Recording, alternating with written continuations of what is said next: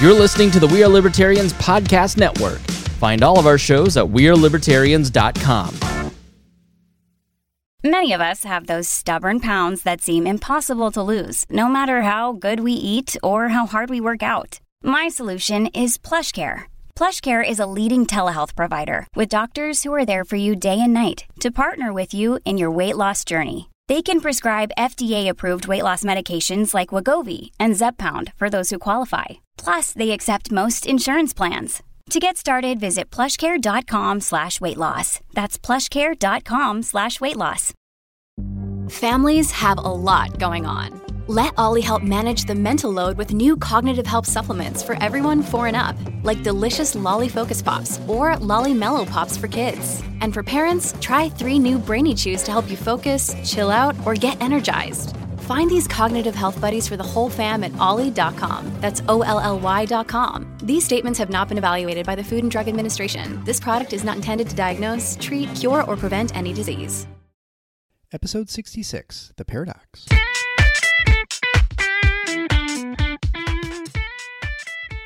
Welcome to The Paradox with your attending, Dr. Eric Larson.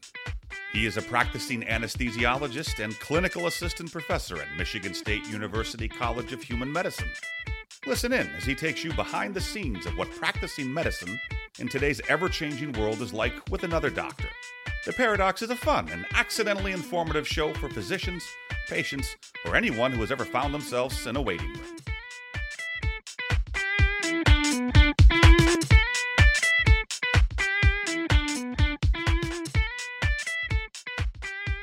Welcome to The Paradox. I'm your host, Dr. Eric Larson. Thank you for joining me as we explore the U.S. medical system in a fun and informative format through expert analysis. Today's expert is Dr. Kris Held, an ophthalmologist in private practice in San Antonio, Texas. She is also the relatively new president of the Association of American Physicians and Surgeons. Dr. Held has been in practice for many years, but practices in a state that does not allow medications to be dispensed outside of pharmacies like it is in 44 states and the District of Columbia. By dispensing these medications at often 10% off of the cost of retail meds, patients could save a lot of money and get better care. She and another Texas physician are suing the state of Texas with the aid of the Institute for Justice. Show notes for the episode can be found at theparadox.com/066. You can find links for many ways to find Dr. Held and past episodes that we refer to in the show. I'd also like to thank Brian Mooney, who is a new patron of the show. Thank you so much for your support and for my other patrons. If you haven't already, please leave a written review of the show on your favorite podcast player. But without further ado, Dr. Kris Held and the fight to dispense medications in doctors' offices. Enjoy. Well, welcome. I'm here with Dr. Kris Held. Dr. Held, thank you so much for joining me tonight. Thank you so much for having me. Well, I really wanted to have you on. As people always ask me, how do you find guests?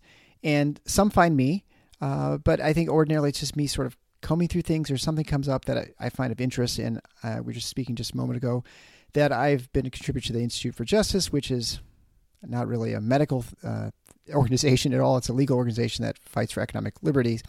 And that's how you came onto my radar. So I appreciate you coming on. Before we talk about sort of the specifics of it, I'd like you just to describe basically what your practice is, where you're located, and sort of, I guess, how that, and maybe how that's changed since you first came out of your residency. Okay, great. Certainly. Well, I'm from San Antonio, Texas, and I'm an ophthalmologist and ophthalmic surgeon. And so when I first came out of my residency, I stayed on faculty at the medical school. I loved academic medicine. My father actually was the chairman of neurosurgery at our medical school in San Antonio for nearly 30 years. So I kind of had it in my blood to teach, see patients, kind of the three-pronged stool, right? Stay in academic medicine. I did that for 5 years, but then I went into private practice. And for, over 20 years, I just saw patients, did cataract surgery, trauma. When I was at the medical school, I was in charge of our county clinic downtown. So we took care of all of our patients from across San Antonio. And then when I went into practice, was able to expand that into a broader group of patients.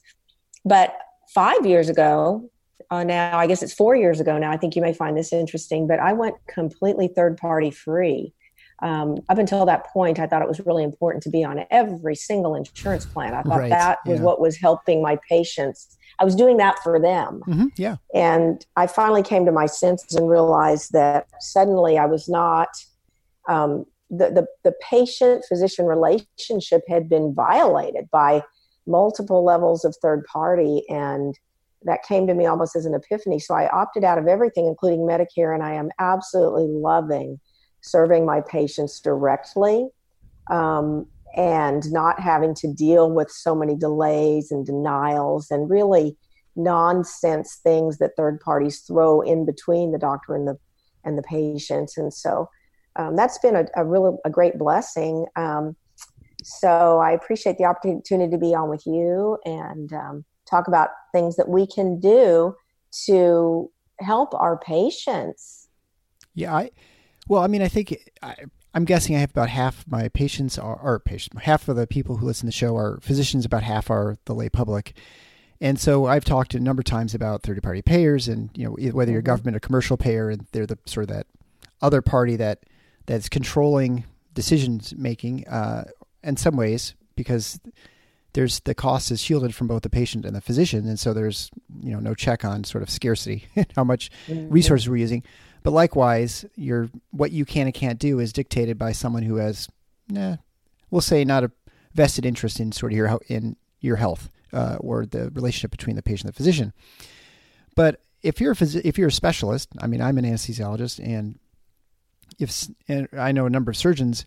If I told them, hey, why don't you give up all your third-party payers, especially someone like you, where if cataracts are, the Medicare population is probably 95% of cataracts probably, or that age. Yeah.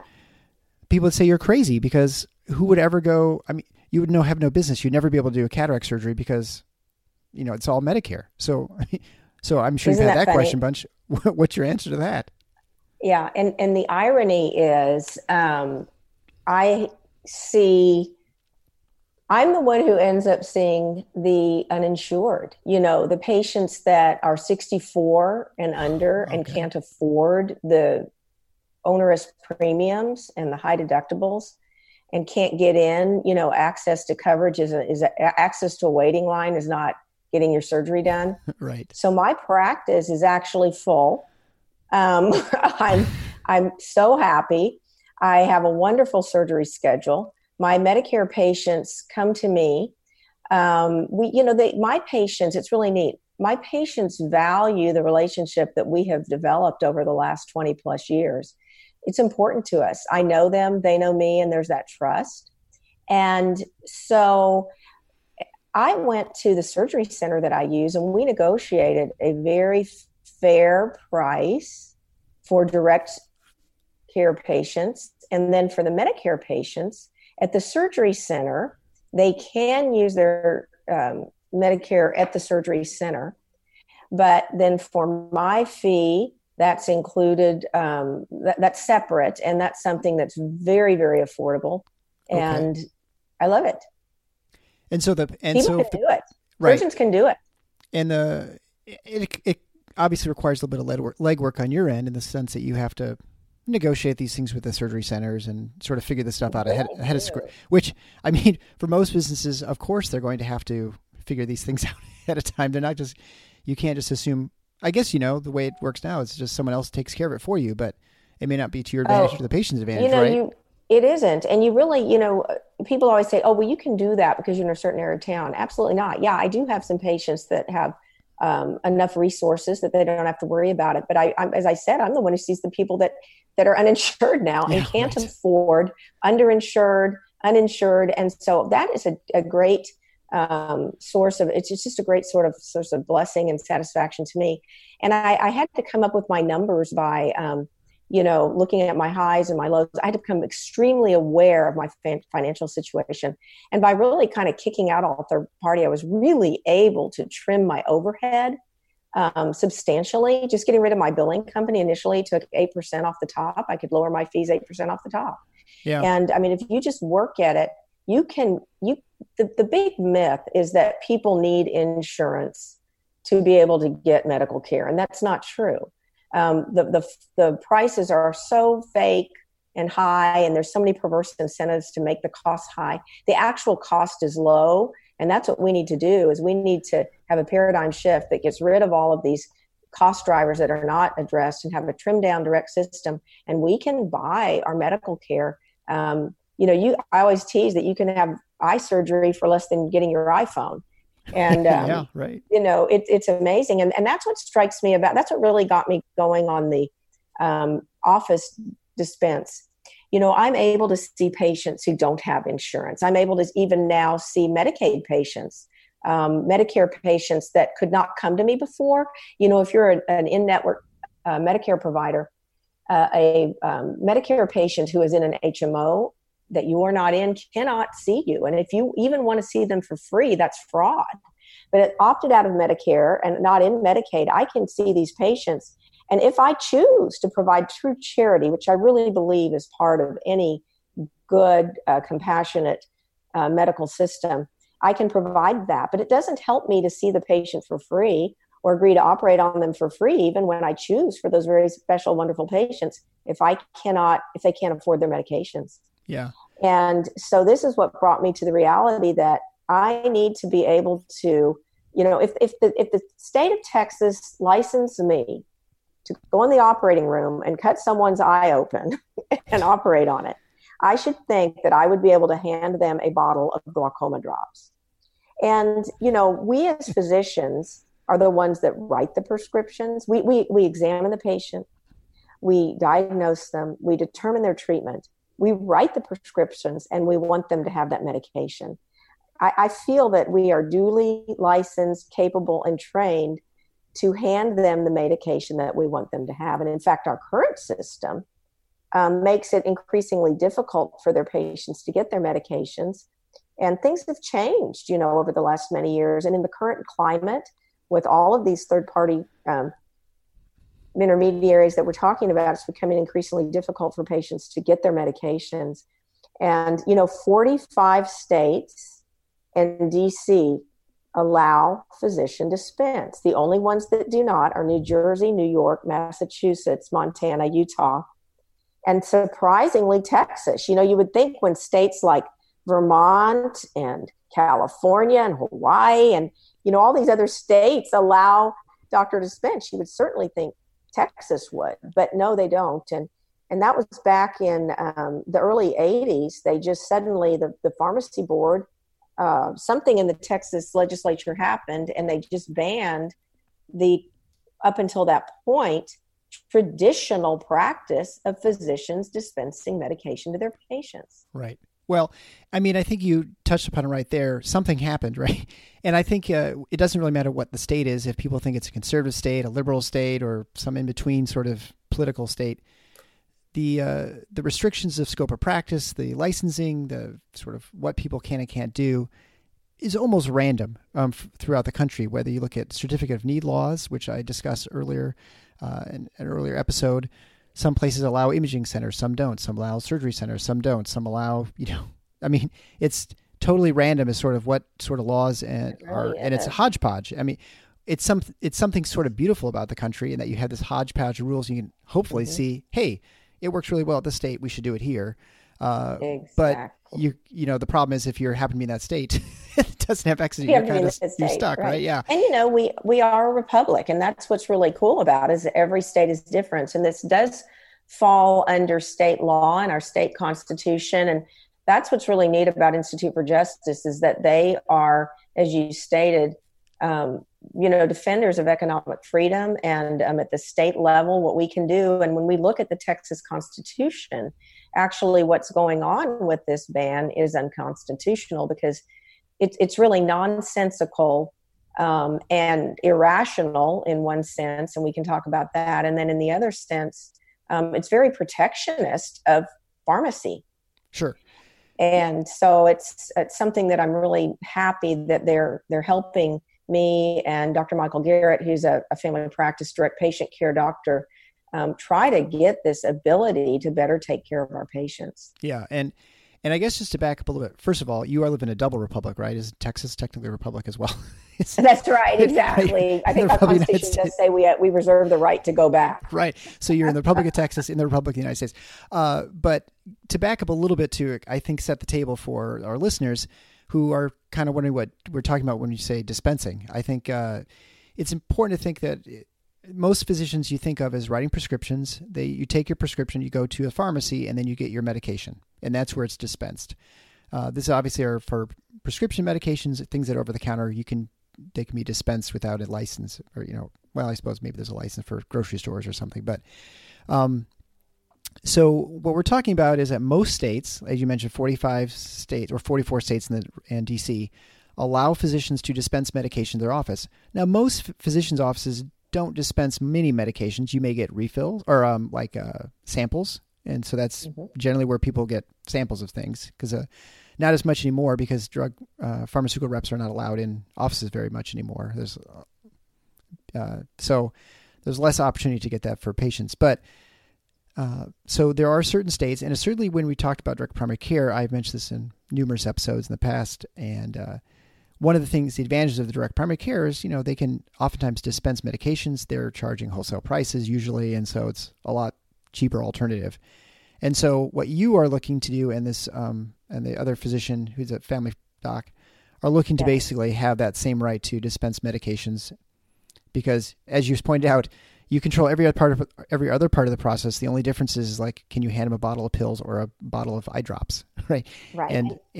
And so why don't you go into, I guess, exactly what the barriers are to getting this law, or I guess the legal challenges. Do you feel like there's support with the legislature, the legal system in Texas? Kind of go through sort of what the plans are for your case. Okay, I will. And, this all started, the Texas legislature meets every 2 years, and we tried to go through legislative channels. So earlier this year, we had two bills. And, the last legislative session 2 years ago, we have these recurring bills every 2 years, and they won't even bring them out of committee. So in March, I testified before our public health committee, and we really thought, oh gosh, this is going to get out of committee. Well, they didn't bring it would not bring it out of committee. We really felt that we had the votes on the committee, but they would not bring it out to the floor for a vote, and we're just stymied again. So this is what happened. Right. So that's why we've had to take this on to a legal challenge. But Eric, since if you think about what's happened to pharmaceutical costs, since the 1970s, they have gone up. Listen to this: 13,000%. Is that a lot? And so, can you imagine? And I know it. In 1980. When Texas outlawed physician dispense, the drug expenditures in the U.S. were about $12 billion. In 2019, they're $360 billion. And right now what's happened is these third parties, there's three huge companies, CVS Caremark, Express Scripts, and Optum Rx, now control over 70% of all prescriptions dispensed in the U.S. And so what's happened is, we're starting to get drug shortages. And I know you see this in the OR as anesthesiologist. I mean, we have had shortages of saline. So we're having drug shortages from antibiotics to insulin. They're having to have compounding pharmacies sprout up. They're having to have generics made in China. And, recently we've had many medications have to be recalled because of contamination. And, in Dallas, there was an ophthalmology group that was having compounded medications they were injecting to the eye, and many patients even suffered with blindness. And, so these are suboptimal ways to dealing with these drug company shortages. So what's happened is at the same time that all these costs have gone up, the premiums are up, the deductibles are up, there's this whole new class of people uninsured and with pre-existing conditions. So we've got to be able to legally get these meds to our patients. And shockingly, 1 out of 4 Americans is having difficulty affording their meds. You think, oh, well, everybody's got coverage. No, they don't. And even those who have coverage, 1 out of 4 can't get their meds. And there was a study in the Annals of Internal Medicine in 2014 that showed, listen to this, 31% of primary care prescriptions are never filled. 31%. And 67% who didn't fill them said cost was the problem. Sure. Well, if all we're asking for, we're not asking for any scheduled drugs, no opioids, nothing like that. We are asking to dispense antibiotics, glaucoma drugs, statins, hypertensive drugs, all the things that people are on chronically and use. At the point that we prescribe them, when they leave the office, they can leave with their medications at hand in a fair cost. We aren't wanting to make a profit on this. We want to just cover our overhead, get them the best priced drugs they can. We know they've got them. And so therefore, we know they're going to be taking them. And, the cost of non-adherence to treatment is so expensive. Someone comes in, they can't afford their glaucoma meds, they lose vision. Yeah. Not only do they lose their job, and if you think of the lost productivity, the sickness, people don't have their insulin, they ration their insulin, they end up in the hospital with diabetic ketoacidosis. Look at the cost of that. So if you think about the sensical nature of this, my surgical patients were ending up, Eric, paying more for their post-op eye drops than the surgery itself. I have receipts from one of my patients paid $579.69 for 3 small bottles of eye drops. And so I spend as much time telling them how to use coupons and gets rebates and which pharmacy to go to and, prior authorizations and delays and denials and callbacks. And the cost is onerous. The time is onerous. And they can still do that. We're not trying to take away their choice to use their pharmacy, to use their insurance. We are just trying to expand their choices, give them the option. And we're really not trying to compete with pharmacists. We're trying to provide care to the 31% that aren't getting the care. Sure. And, kind of the irony of it is the pharmacy board, especially the independent pharmacists and the, you can imagine the pushback that we face. They're actually being their own worst enemy, because when I'm going to dispense meds from my office for no profit, look what they're now competing against. No profit. Yeah, right. So, it's kind of silly in that way. But one of the things that really bothers me about it is that they claim, and their defense is that there's a safety issue. Mm-hmm. And there's not a safety issue. There's no proof of that. There's no evidence of that. In fact, there's evidence that there's less visits to the ER and urgent care with physician dispense. And it only makes sense. I mean, we're the one diagnosing the patient, treating the patient. We're the captain of the ship. We take ultimate responsibility for any complications, any problems. We're the ones that treat them for any anaphylactic shock, any problems. So, that argument is what they make to the Texas legislators all the time. And it's actually a non-argument. And, the other thing is then the pharmacists, they'll say to me, well, then let us, if you're going to dispense in your office, then let us diagnose and treat in the pharmacy, in CVS. Let us do the, swab the throats and prescribe the penicillin. And, and my answer is always, what are you going to do when that patient has anaphylactic shock? And it will happen. Do you have hospital privileges? No.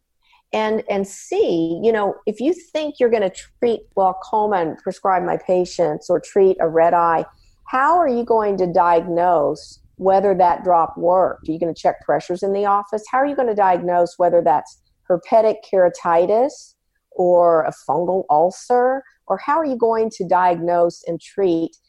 So they're asking for apples when what we need is oranges. So a lot of the arguments and then the counter arguments that we're seeing are really nonsensical. But one of the things we did was, so the law says that in Texas, and this is where the nonsense comes in, we are legally able to dispense 72 hours worth of medications. We're able to legally do it in rural areas. So I'm a better dispenser in a rural area than I am in my office. I'm a better dispenser with 72 hours, and I can give samples. So that's kind of silly. That's kind of the irrational part of it. And then the other part of it is that you can't do it if you're 15 miles from a pharmacy. So we got a map, and in Texas, we have 29 million people, and we have 65,000 doctors. So we circled every pharmacy and we put the 15-mile radius. And out of the 65,000 doctors serving 29 million people, guess how many doctors can dispense? 7. Yep. 7 or 8. And guess really? how many do? Yeah, 7 or 8. It's 8. I think it's 8. And it's 3 and 3 choose to. Yeah. So we now have 3 physicians in very remote rural areas that are able to do this legally. And so that's where the protection issue comes in. Yeah. And so, think about, so what I'm having to do, back to what I was saying about my patients and their surgery, Medicare now pays an ophthalmologist $550 coming up to do the cataract surgery. And my patient, and that's including 3 months post-op care, and my patient had to pay $579 for the drops. Who do you think is calling the shots in this? Maybe the pharmacy and the pharmaceutical benefit managers? Yeah. I don't think it's the doctors. And the sad thing, my father, who's a physician, talks to his retired friends, and a lot of people think that physicians are making money off of what we prescribe. This is a huge myth. It's false, and that needs to go away. And I think I'm getting very tired of these third parties projecting all of their bad behavior onto us. Yeah. And demonizing us. We love our patients, and that's what I care about. I care about Hippocratic medicine. I care about my patients. So right now in Texas, I'm having to have my patients order compounded drops from California for $40 that get mailed to their home. So Texas is losing the business. Yeah. To California. And to California. So, we could solve this problem, but, I can buy Timolol eye drops in my office for $2.31 from Andameds, and another glaucoma drop called bromonidine for $18. Well, I had a patient that was charged $77 for that at Walmart. Yeah. I can get the most commonly prescribed antibiotics to my patients for 20 cents a pill. They can be charged $800 for dry eye drops. And that same California company I was telling you about will send it to them for $50. So, I need to be able to get my patients their meds at a reasonable cost, and wouldn't just think about the convenience. If your grandmother comes in and she needs her drops, wouldn't it be easier to she has her exam, she gets her drops, gets ready for surgery, or has her glaucoma drops, and then you take her home. You don't have to wait at the pharmacy. You're not missing work, just the resources and just the convenience. My daughter, who's a physician, has a little girl who had an ear infection. Well, so she has to take off work, get the prescription written, the diagnosis, and then she has to drop it off, wait. The poor little girl has to go without antibiotics while my daughter goes back to work all day. Yeah. Crying. And until she can get that. Whereas the pediatrician could have done it at the office for $10. And think about it, even your OB-GYN. Think about all the women that could go to their OB-GYN and get their year's worth of birth control pills at the time they're examined, for $20. Think about, the public health implications of this are incredible. And there's no reason that they're not doing it, except for, what do you think? Well, right. And I think it's important to point out that when it comes to state legislation, it's, you hate using the buggy-boo, the term lobbyists, but essentially it's when you have large interests that have a lot of financial at stake. Physicians are among those as well. There's definitely restrictions that physicians place on various things to try and prevent entrance to the market as well. But in this case, there's no question that the lobbying board that you're facing are the pharmaceutical companies. Well, I should say the pharmacists, right? Because they're the ones who, even if whether you're making a profit or not, I mean, it doesn't matter to them. The fact that they have another person entering the market is competition for them, and you're taking away potential customers. And what's always surprised me more is actually that how inexpensive sometimes it is to lobby at the state level. It's not like millions of dollars like most people think. I mean, it's that much when you go to the federal government, but when you're doing it at the state level, it's actually thousands of dollars, which is a lot more for like one individual. Like if you were to try and lobby on your own behalf, you don't have $50,000 you can drop. We as physicians, we're working. In fact, it costs us when I have to cancel patients or surgery or take time off to go up to Austin. I'm spending my gas, I'm spending my time, and I have overhead. I'm losing money. I'm actually paying to go and tell them. And interestingly, the chairman of the Public Health Committee where we presented on the House side. And there were two bills. There's Matt Shaheen, who's up around Dallas. And then we even had Dr. Oliverson. Texas Medical Association had a bill. Yeah. And Dr. Oliverson. And so when I was presenting, the chairman of the committee, Chairwoman Synthronia Thompson, was, you could tell she had glaucoma. She said, "Are you kidding? You can get drops for that?" My goodness. And I thought, this is going to be a slam dunk. Yeah. And then lo and behold, no, it did not come out of committee once again. And she's been she's been in the Texas House for 30 years, and it's not going to come out. And that's why we had to do this. It's the last thing I want to do is sue my beloved state of Texas. But I'm doing this for Texas because the Texas Medical Board is all about patient safety and helping the patient and our Constitution. I'm doing this for our patients. I mean, I'm a patient. We're all patients. Oh, yeah, right. At some point, you may have to be buying those drugs yourself. It's interesting, and there have been a lot of stories recently about new competitors to the I guess you'd say the physician market or whatever, where you have Walmart opening clinics, CVS, certainly all these pharmacies are opening, usually staffed by nurse practitioners or PAs. But what's really interesting about it, and just until now it didn't really hit me, is that there's definitely going to be savings for patients by going to these clinics, way cheaper than going to the physician's office for the most part.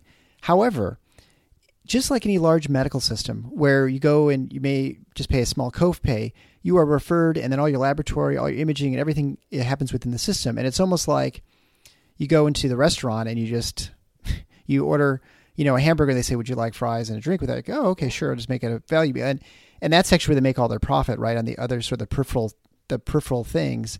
And it's almost like reverse for the CVS. They almost bring you in. You can have a relatively inexpensive exam, and yet they know you're going to buy your pharmaceuticals from them, which is significantly marked up. And that's where they can make a huge margin on. And it's almost like they kind of draw you in with the low price to start with, but then hit you with all the stuff later. Absolutely. Well, and when you think about, earlier you heard me mention only 3 major pharmaceutical benefit managers that control 70 to 80% of the prescription writing. And this is to the tune of $250 billion a year. They don't want to lose that.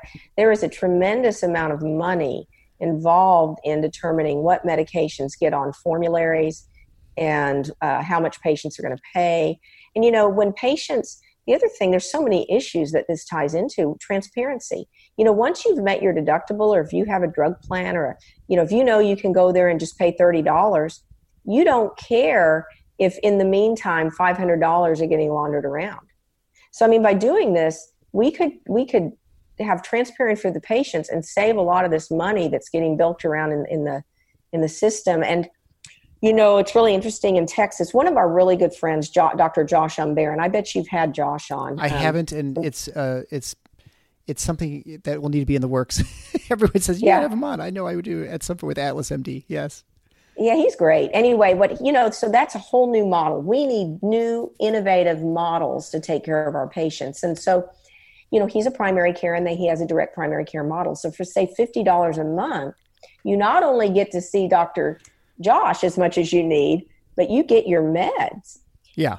And so you can get, your meds included in your $50 for, it's pennies on the dollars a month. And they looked at a study. He's been really helpful on this. My colleagues that, Phil Eskew, who's an MD, JD, and we have so many smart and wonderful patient-loving doctors that help us. And Josh has come down and helped us when we tried to get this through the legislature. But look at this. Last year, think about your Medicaid patients. I talked to them earlier. Texas spent $3.7 billion on 48 million prescriptions for Medicaid patients. And that came out to about $75 per prescription. Dr. Josh from Kansas, where physician dispense is legal, reports that in his group, they have 5 doctors, and they dispensed like 23,000 prescriptions. And guess what their average price was? $8 a prescription. I was going to say much less, 10%. So come on. What are we doing? So I feel that it's almost our civic duty to fight for this and to do it. Physician dispense saves time and money for the patient. It reduces the error rate because, I've had patients go to the pharmacy and I've written for them for a steroid, and they substitute a non-steroidal. They substitute a whole other class of meds. Or they substitute a generic, and then that, tears up the eye. The patient comes in with eye pain or corneal burn. It increases adherence. There's better communication with the patient, follow-up, convenience. There's confidentiality. It's a way that we can work around drug shortages, the restricted formularies, the high cost. I mean, there's so many reasons that we should do this. It just would decrease, and it decreases, we talked about, the manpower and financial and resource strains. I don't want to run a retail pharmacy. If I would have wanted to, I'd become a pharmacist. But I want to get the meds that I order to my patients.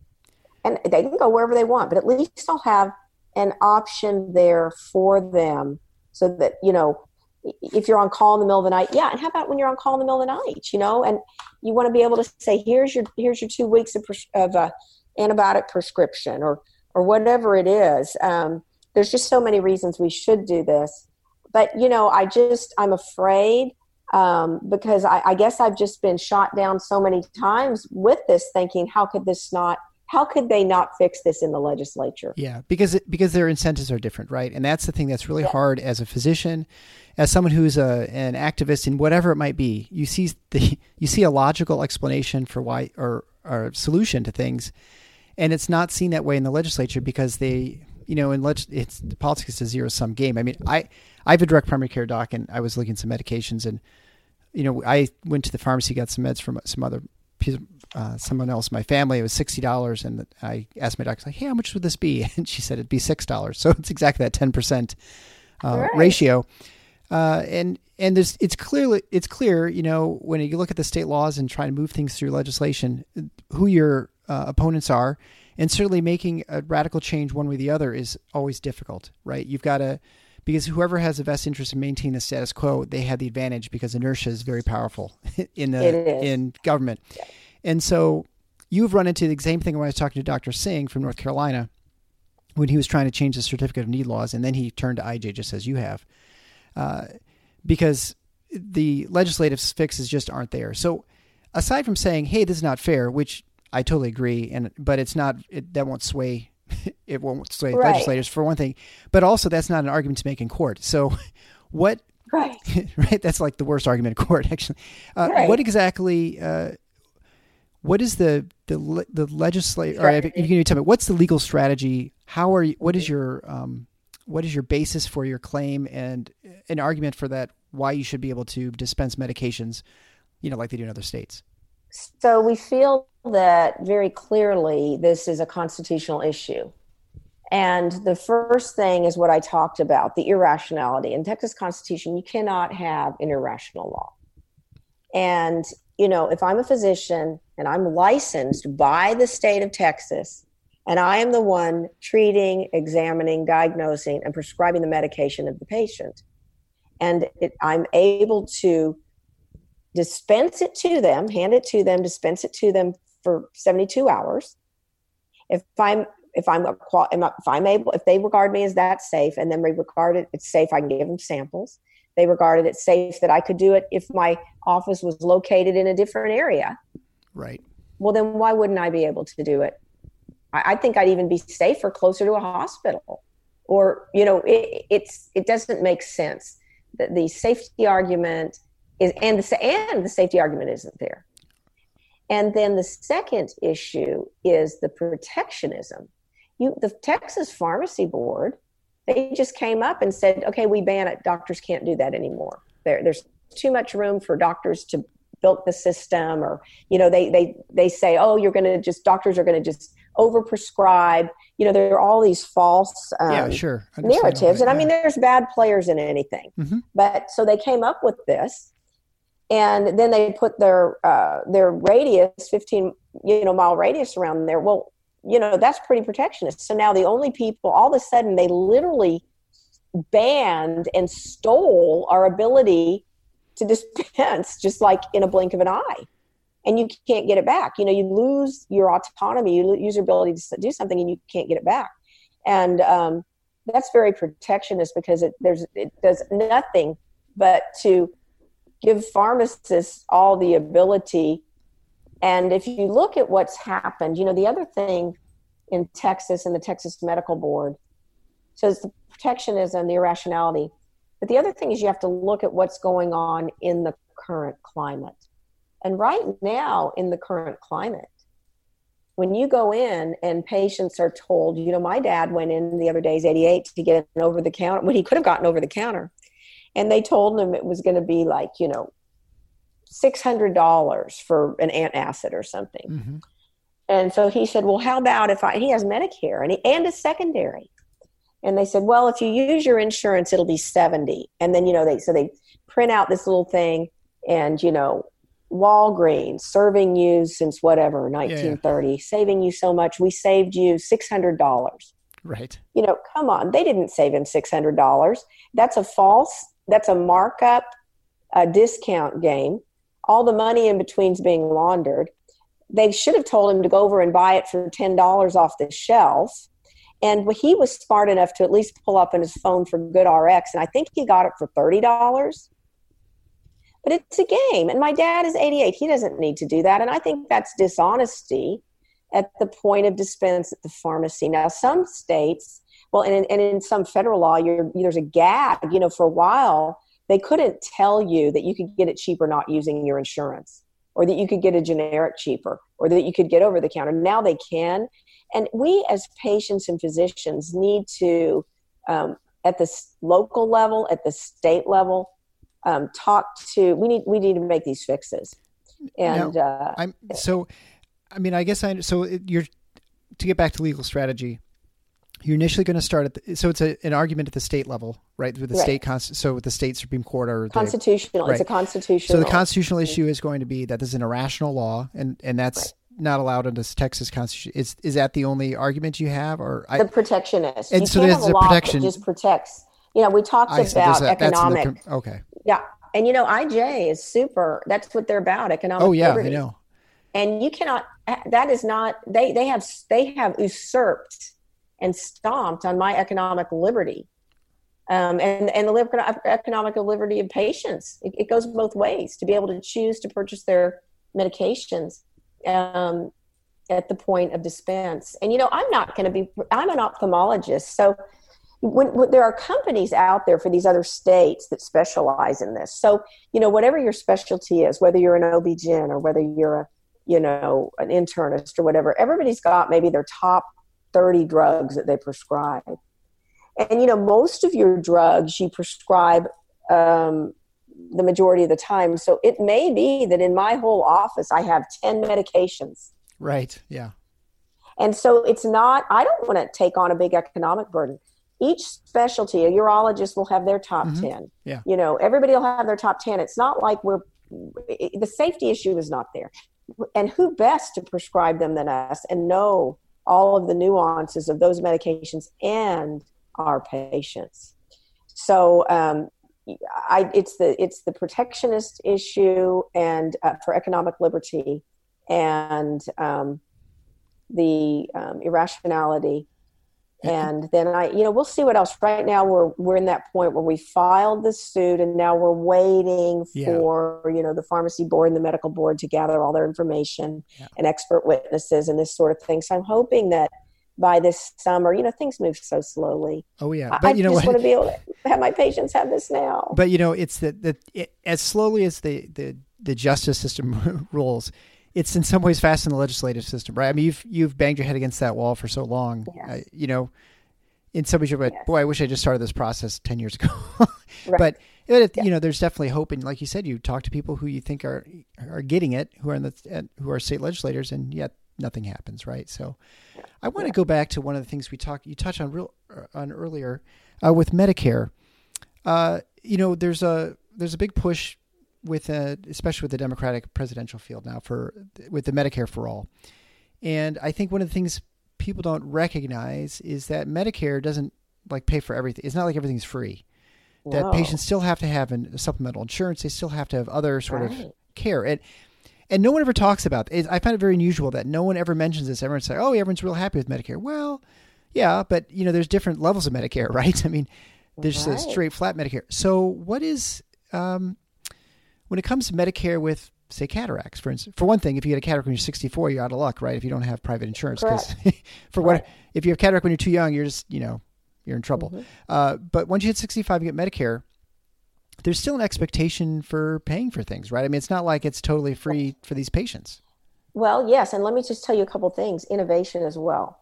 So Medicare, if you're 65 and now you're going to have your cataract out, they will not pay for the latest innovation in technology. So in cataract surgery, there are lens implants that we can put in that can correct your nearsightedness, your farsightedness, your astigmatism, give your near vision back.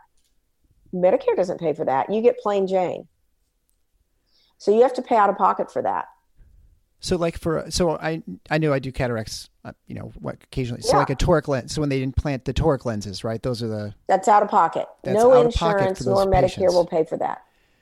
So how much are those? They won't. Just out of curiosity. So depending on the lens implant, that lens implant is going to cost a toric implant's probably $500. Okay. A multifocal implant's probably $900. If you use the laser, if you do laser surgery, which is safer in some cases, the laser is, $500,000. It costs you $300 a case to use it. Sure. Medicare doesn't cover that. There's technology that helps you really zero in on the power of the lens called the aura, and it's intraoperative aberrometer. It doesn't cover that. Okay. So anybody who wants the newest technology has to pay for that, all out of pocket. And what I'm able to do with lower overhead is I'm able to offer all that for less than my colleagues that take all the insurance, because their overhead's so much higher and they're having to do so much data collecting and reporting and billing and coding and all this ICD-10 and all of this, talk about irrational. Right.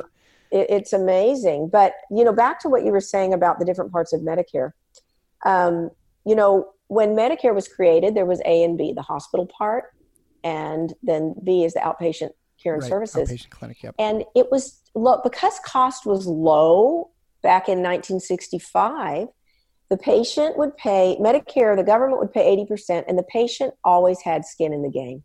The patient would always pay 20%.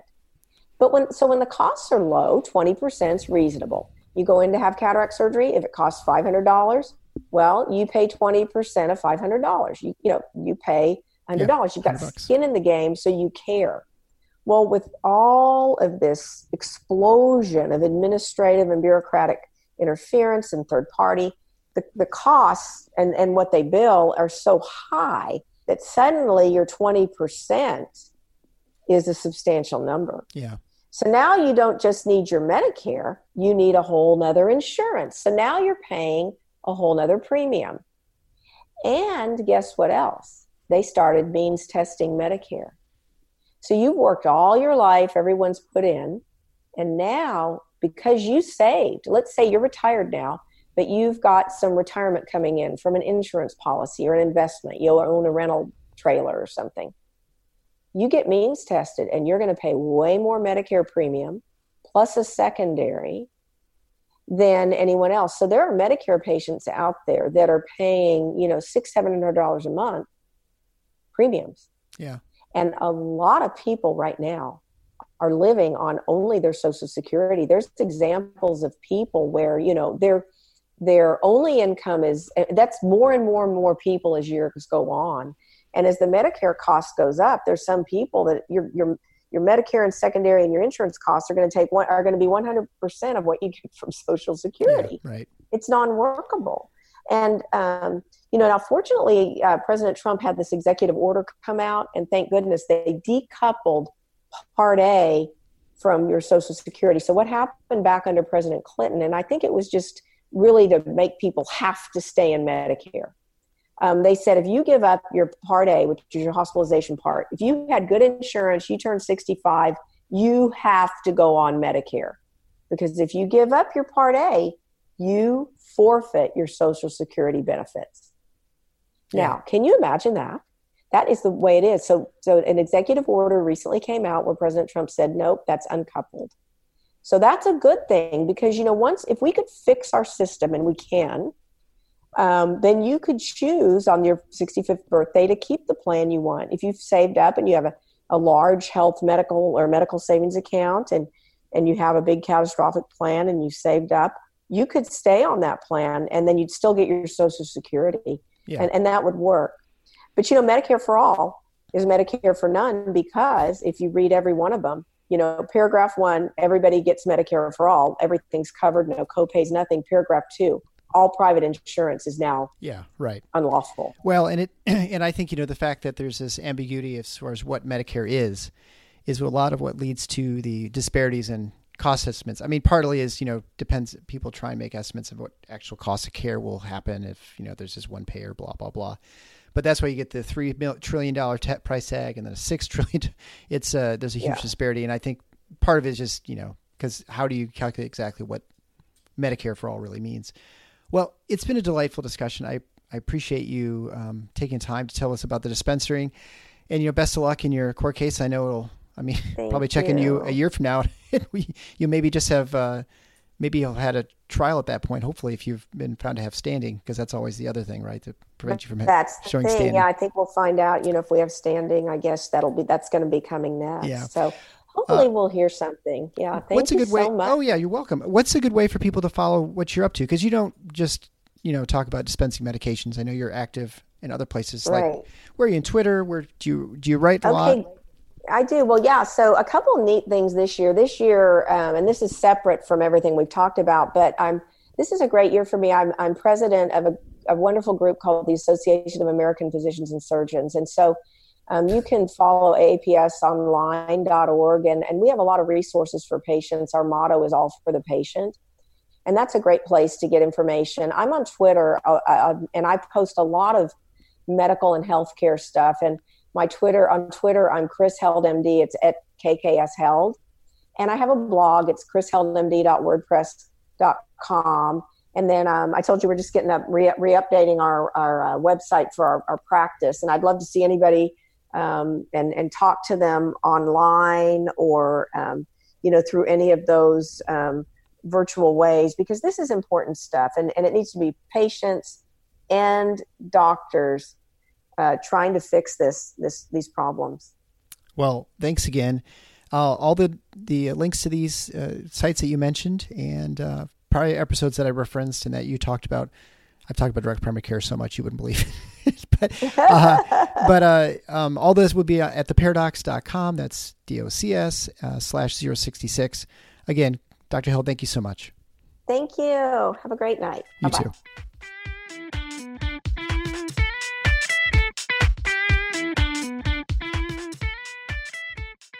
Thanks for listening to The Paradox. If you like what the doc is doing, please subscribe and leave a review on iTunes or Stitcher. And share the show with your friends. Become a supporting listener to get access to special bonuses at patreon.com/theparadox. Show notes can be found at theparadox.com.